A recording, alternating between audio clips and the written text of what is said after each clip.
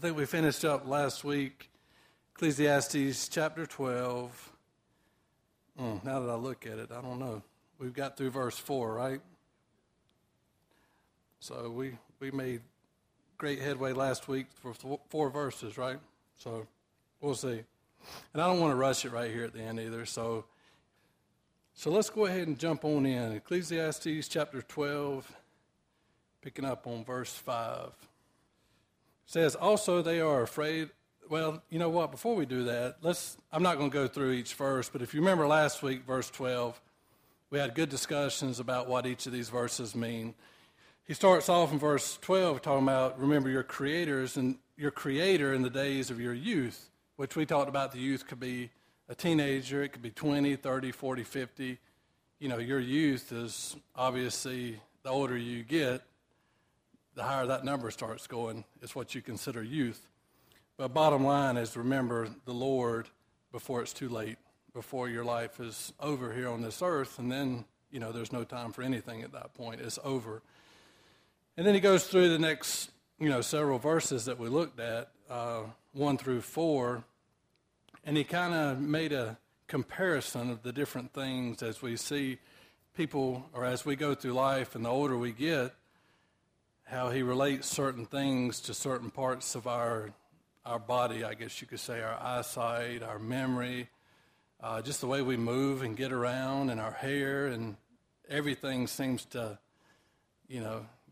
get grayer or fall out or just starts to deteriorate a little bit, which it makes sense. As we're going to see tonight, the older we get, obviously, man's going to die one day. And the older we get, the closer we get to that. And the closer we get to the earth, as our flesh is going to return back to the earth, right? So, and there's a lot of examples of that and the way we looked at things last week as far as our teeth and just hearing and, like I said, the eyesight and whatever. So we're picking up tonight in verse 5, kind of picking up where we left off, talking about the same person as they're going through life and as they're getting older and how it relates to certain things. And then he starts off in verse 5, and he says, they are afraid of height and of terrors in the way. When the almond tree blossoms, the grasshopper is a burden, and desire fails. For man goes to his eternal home, and the mourners go about the streets. Okay? So right there when he's talking about, and they are afraid of height, you remember last week a lot of things were talking more of like in a figurative type language where it was referencing something, but here I believe it takes a second, and this is more or less a literal statement type here about being afraid of heights. And I know years and years ago when I was a teenager, I used to work for the cable company, and I would run up a ladder or put the hooks on, Roger, and scale a pole with them hooks with the belt and stuff. And I would just run right up it. But I know now, I'm not like I was when I was 18, 19, 20 years old. Now I'm make sure that ladder's good and firm and steady and whatever, and then you take the steps and you're a little more cautious. So, the older you get, I believe the more you're afraid of heights. You're a little more cautious, or maybe you're a little more wiser. What can happen if you fall, where when you're young, you just run up it and you really don't think about it. So I can see that as being afraid of height. And of terrors in the way. Anybody want to take a stab at what they think that might mean? Right. And I agree 100%. I know, and my mom was here, I'd say the same thing. But the older she's getting, the more she's starting to fall, and it's really starting to worry me because she walks her dog, and that dog is crazy and strong, but it'll pull her, and she'll lose her balance and fall. And it worries us because she's out in the middle of nowhere when she falls. And I always think about Kurt. Y'all remember Kurt Austin? The older he got, you're walking, because he wasn't sure. He could do it, but he would tell you he didn't have the confidence to walk. So that's why he would shuffle, because he didn't have the confidence anymore. Yep. No, and that's another thing I was going to mention. Besides that, you're right. You don't feel like you can, like you said, if you go out and you get approached by somebody, you don't feel like you can defend yourself. You're maybe a little more shy or not as confident like when you used to could just, all right, buddy, come on. Now. Yep. And they take advantage of you. They know that, they could probably overpower a lot of people at that point, and they take advantage of you. So I agree with that too. You're not quite as defensive as you used to could be. So yeah, that's right. You become wiser and you realize how dangerous it really is. And when you're younger, you really don't see the danger because you think you can whoop it if it comes on you. So, all right, good comments. And then the next one I kind of like because I like growing things, plants and trees. But it says, when the almond tree blossoms, and I don't have an almond tree, but I kind of looked up a little things about it. And of course, it's like most trees, the different stages it has, where it says the almond tree first grows a light pink blossom on it, a nice flower. But that blossom and that flower is going to turn snow white. And then what do you think it does as it gets a little age on it? It's going to fall to the ground and land on the ground, which is, to me, a pretty good representation. Like our hair. Mine's turning white and it's falling out. So I'm kind of double trouble there. So that one's pretty easy to kind of see there. Now the next one is kind of interesting, some of the stuff I found, and I'm kind of curious to see, what do you think the grasshopper is? The grasshopper is a burden. Yep, kind of the walking, the way, and I saw several. Mike, did you find anything on that? Did you? Yeah, so from the best I could tell, like Jim said, the older you get, maybe you start your walk, your posture's a little different. And there was even one reference that I read that how maybe you even start looking like a grasshopper, the way you're hunched over and the way your legs buckle and your arms and your back and the way you look down and stuff kind of represents a grasshopper. And then another one was like, well, that grasshopper becomes at that point like a grass limper. You're not so much a grasshopper anymore, you're a grass limper the older that you get. Just the way they were referring, the way you start to look maybe more like a grasshopper. But I think, like Jim said, it's more probably the way you start walking and just the way you carry yourself, and you're not as strong as you used to be, And then it says, and desire fails, and desires fail. What I found out on that, and there was some reference, is it the caperberry? But it's, yeah, and that's what I'm telling you. That me and Mike were talking about that last week. When you go online and look at stuff, you got to kind of find a happy medium a lot of times, because you got guys over here and you got guys over there, and you got to figure out what you think, because some of this is just left, wide open to, to make the best you can out of it. But as far as desire fails, it talks about, it could be anything that's considered a stimulant, and it could be your appetite. It could be any desire that you have as a youth. The older you get, that desire isn't quite the way it used to be. Like I said, through your eating or whatever desires you had younger days in life, it may not be quite the way it was. Karen? Somebody mentioned that last week. I can't remember who that was, that somebody in their family mentioned that you get to a certain age and they wonder, why am I still here? Why am I still alive? What good am I? I can't do this, I can't do that. But there's a reason. That's what we talked about. There's always a reason. So, and then it says, for man goes to his eternal home. Okay, that's pretty easy, right? Does somebody want to read real quick, though, while we're there, John 14, 1 through 6? Everybody's very familiar with it, but let's just read that. Because we know we're all just passing through, here under the sun, and this definitely isn't our home. We have an eternal home that we're working towards. But somebody wants to read, it's pretty easy to read, John 14, 1 through 6. So there you go. So we know, obviously, that we're just passing through. This isn't where we're meant to be. This isn't where we're going to stay. There's bigger and better things coming, and we just got to make sure, we're on the right track, and that's the direction that we're headed in. And then it says, and the mourners go about the streets. And Jim, correct me if I'm, whatever here, but it seems from what I could tell too, so back in the day, there would be like wailers that would go out in the streets that would mourn for people. And I even saw something where that was almost like a paid position for some people.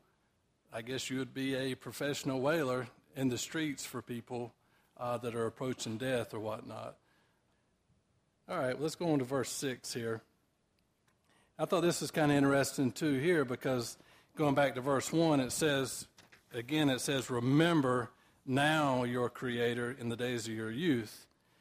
And this has kind of been added in there. If you see, it's probably, different font there, italicized for you. It says, remember your Creator before the silver cord is loosed. So I think they put that in there. It's kind of going along the same lines, but, it says, remember now your Creator in the days of your youth, and then it kind of separates it here to a kind of going into this different section where it says, now remember your Creator before the silver cord is loosed. Let's go ahead, let me finish. Or the golden bowl is broken, or the golden bowl is broken, or the pitcher shattered at the fountain, or the wheel broken at the well. So these got some pretty interesting, resemblances, but to them, from what I could tell, the silver cord almost went along with the golden bowl, which could almost represent, from what I could tell, again, now I don't know, bear with me if I try to do the best I could on the research on some of this stuff. But it's saying the cord being loosed and the bowl being broken is speaking of life, of man being poured out, so to speak, when your life is over and whatnot. But the silver cord and the golden bowl represent the lamp. It's set, from what I could tell, and Jim, again, if you know different, from the ceiling of maybe, it says of Oriental or Near Eastern homes. The cord is intertwined with the silver, and the lamp itself could be made of gold. But it says nothing was really intended beyond the fact that, like silver and gold, is valuable and much to be desired. But it's to show that the light of it, which represents our life, which we're going to see in a minute as far as being at the well, once that cord breaks and that light or that lamp hits the ground and shatters, just like our life, pretty much lights out at that point. So it's just representing how precious gold and silver is, just like you could say our life. But once it's broke and ended, it's the life's over. Just like that lamp is going to shatter, and not be worth nothing at that point. Yep, and that's exactly where we're going with the or the pitcher shattered at the fountain, or the wheel broken at the well. That's exactly what Jim just said. What good is a broken pitcher when you're trying to get well? It's not going to hold water. And then I looked at the cistern that it refers to at the well, which is kind of, there's several things it can refer to, but I guess probably the best thing back then would be more like a man-made type well or holding area, like a hole in the ground where the water would be. And you can imagine, like a well, you would have a system where you would dip the water out or whatever, and if that was to break and fall into the well, you can't get water out no more, right? There's no way. You can't. A well that you can't get water out of. But, Mike, did you? Yeah. Well, and you're right. I mean, it's going on from, like we talked about the light and the lamp, how it shatters, it represents our life. It's going to age and the cord's going to snap and it's going to fall and break, just like, lights out, like we said, just like our life's going to be. Okay. No, I agree. And even Mike, didn't you say last week, there's some folks that believe this has nothing to do with the body whatsoever. I don't know how you get around that. It's when you start reading through it, but Jeff. And that makes you think, too, when you were saying that, Jeff, there's so many people, I think, that live life like that. Well, I'm going to do this, this, and this, and this, and when I'm done doing all this, then I'll straighten up and do what's right and follow God. But if you remember what it says here, remember God from your youth. There's something to be said about doing what's right from the beginning, because as you and Karen said, we're not guaranteed tomorrow. I mean, you may not have tomorrow to get things straight and start doing what's right. So remember God from your youth, and it'll take care of all the rest of it, So, good point. So, and I've got written down here the old saying, growing old isn't for sissies. That's true. I had somebody tell me that the other day, too. I think it was somebody in here that, that's what they called me. So, because they knew I was growing old, but they were older than me, so I didn't take it personal. I assumed they were talking about themselves when they said growing old isn't for sissies, but I will remember that. But I think a lot of these verses prove that, And I also saw, too, where they say that, and I don't know if you can prove this or not, but it says when you're going through like your teenage years, you actually start beginning the process of old age or going downhill from there, so to speak, as early as a teenager. So I thought that was kind of interesting. Let me read you something else here. It says, according to an old fable, a man made an unusual agreement with death. He told the grim reaper that he would willingly accompany him when it came time to die, but only on one condition, that death would send a messenger well in advance to warn him.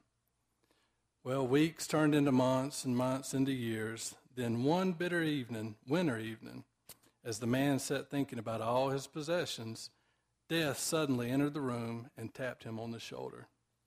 Startled, the man cried out, "You're here so soon and without a warning? I thought we had an agreement." Death replied, "I've more than kept my part. I've sent you many messengers. Look in the mirror and you'll see some of them." As the man complied, Death whispered, "Notice your hair? Once it was full and black. Now it is thin and white. Look at the way you cock your head to the side when you just listen to me because you can't hear very well. Observe how close to the mirror you must stand to see yourself clearly. Yes, I've sent many messengers through the years, and I'm sorry you're not ready, but the time has come to leave." But I thought that was a pretty neat little story about all the different signs that, hey, I gave you plenty of signs through the years. Just look in the mirror and you'll see. So, well, let's keep on going. Verse 7. We're on verse 7, Cheryl. Ecclesiastes, by the way, chapter 12, verse 7. This should be another pretty easy one. Oh, I'm sorry, Flo? Yep. And the funny thing is, as we end up the chapter, we're going to see how it's important what you do throughout your life, because we're going to give account for it, everything. And we're going to read that. So, good point. Good point. All right. So, verse 7, I think, again, it's going to be one of those that not much explanation here. It says, "Then the dust will return to the earth as it was, and the spirit will return to God who gave it." Again, I think we get that, right? I mean, we're all been around long enough to know what that means, but I got a few verses I'd like to read. Genesis 3:19 says, "In the sweat of thy face thou shalt eat bread till thou return unto the ground, for out of it wast thou taken. From dust thou art, and to dust shalt thou return." So we're going to return to the ground. Genesis 2:7 says, "And the Lord God formed man out of the dust of the ground, and breathed into his nostrils the breath of life, and man became a living soul." And then 1 Corinthians 15:44, "It is sown a natural body, it is raised a spiritual body." There is a natural body, and there is a spiritual body. So there definitely is a difference between our natural body and our spiritual body, as we're going to see a little more as we keep going. Again, we're all knowledgeable of that, and we know that, but he's just making a point there. And then, of course, verse 8 here, man, have we heard this before? Which I think this is interesting, where he chose to put it at again, right? To me, I think. So, well, it says, verse 8, "Vanity of vanities, says the preacher, all is vanity." Like I said, he started that way. He said it so many times throughout the chapter. But it's almost like now he's, we've gone through all of this. We've talked about he's done this, he's done that. He's made all these examples.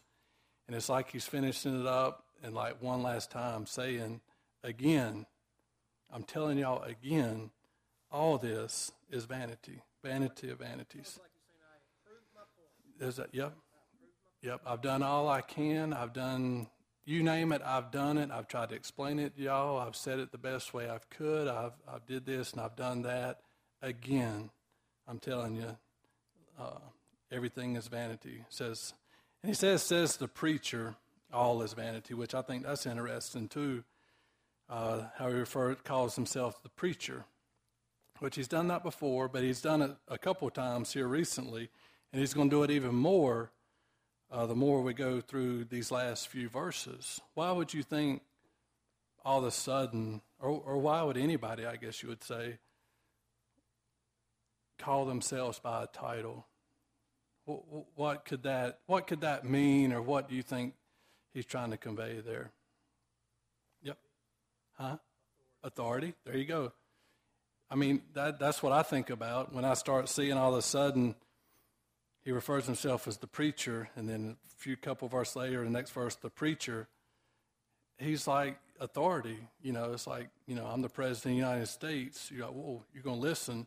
He's going back to what we said a minute ago. I've done all this. I've lived through this. I've tried this. I'm the wisest man on the face of the earth. If it's been done, I've done it. Listen to me, the preacher. I'm telling you the truth. What I'm saying, listen up. Mike, did you? If there's anybody listen to, it's me. Listen to the preacher, So, and it kind of like, I was thinking too, as far as like in the medical field, like if you're a doctor, you have your PhD, it's kind of the same thing. You're going to listen if you go to the doctor and just listen up. I've seen this before. I've treated this. I've done my research and study. I'm well educated on it. Listen to me. I'm the doctor. Okay, you got me. You're the doctor. To me, that's kind of what he's saying, Flo. And they should. They should be, they've read ahead. I'm sure Karen and Jeremy and Jeff, all the teachers, they've got to know more than, so they can teach their students at school, because they're coming to school to learn what they have to tell them. So it's kind of the same thing. Listen to me. I know what I'm talking about. I'm a very wise person. So I thought that's kind of a short verse, and we read it a bunch of different times, but I think it had a different meaning right here of where it's at and what he's saying and the way he refers to himself as the preacher. All right, in verse 9 it says, and moreover, because the preacher, okay, there's the preacher again, because the preacher was wise, he still taught the people knowledge. Yes, he pondered and sought out and set in order many proverbs. So what is that kind of saying in a nutshell? Yeah, and I think I look at that and see it as how wise he was, but he was also so concerned to teach that to other people. He was very wise and had all this knowledge, but he shared it with everybody else. He wanted everybody else to know too what's right and what's wrong, and how to live their life, and what was important and what's not important. Yeah, it's almost like you need to listen to him. Yeah, no, well put. I couldn't agree more. And I think what's cool about that too is how wise he was and how smart he was and how many people he taught through the years. He was well respected. A lot of people looked up to Solomon. Everybody knew who Solomon was. If you were living back then, you knew who he was and how wise he was. And I'm sure people learned so much from him. But I think what's cool for us today, we're still learning. We're still learning from that man. The stuff that he did so long ago, we're still today reaping the benefit of that if we'll just read it and listen to it. And just to remind you, by the way, 1 Kings 4:32 says, to Jim's point, he spake 3,000 proverbs, and his songs were 1,005. I know we've talked about that months ago, but I thought I'd remind you just how smart and how wise this man was, and all the different proverbs that he wrote and the songs that he wrote. So we're talking about a very, very wise and knowledgeable person here. And I think he wanted to teach that to others. He wanted people to know about it. And if there's anybody that you could trust, he would be your guy, which we're going in verse 10, I think, kind of explains that a little bit better to that point. Well, let's read verse 10. The preacher sought to find acceptable words, and what was written was upright words of truth. I think that's pretty much what I just said. He had credentials. He wanted to make sure what he said and wrote was right on the money and correct, which we know it is. I mean, it's, we have in our Bibles to read. We know where he got his wisdom from. Let's don't forget that. He didn't just read books and was taught in the classroom. Where did he get all his wisdom from?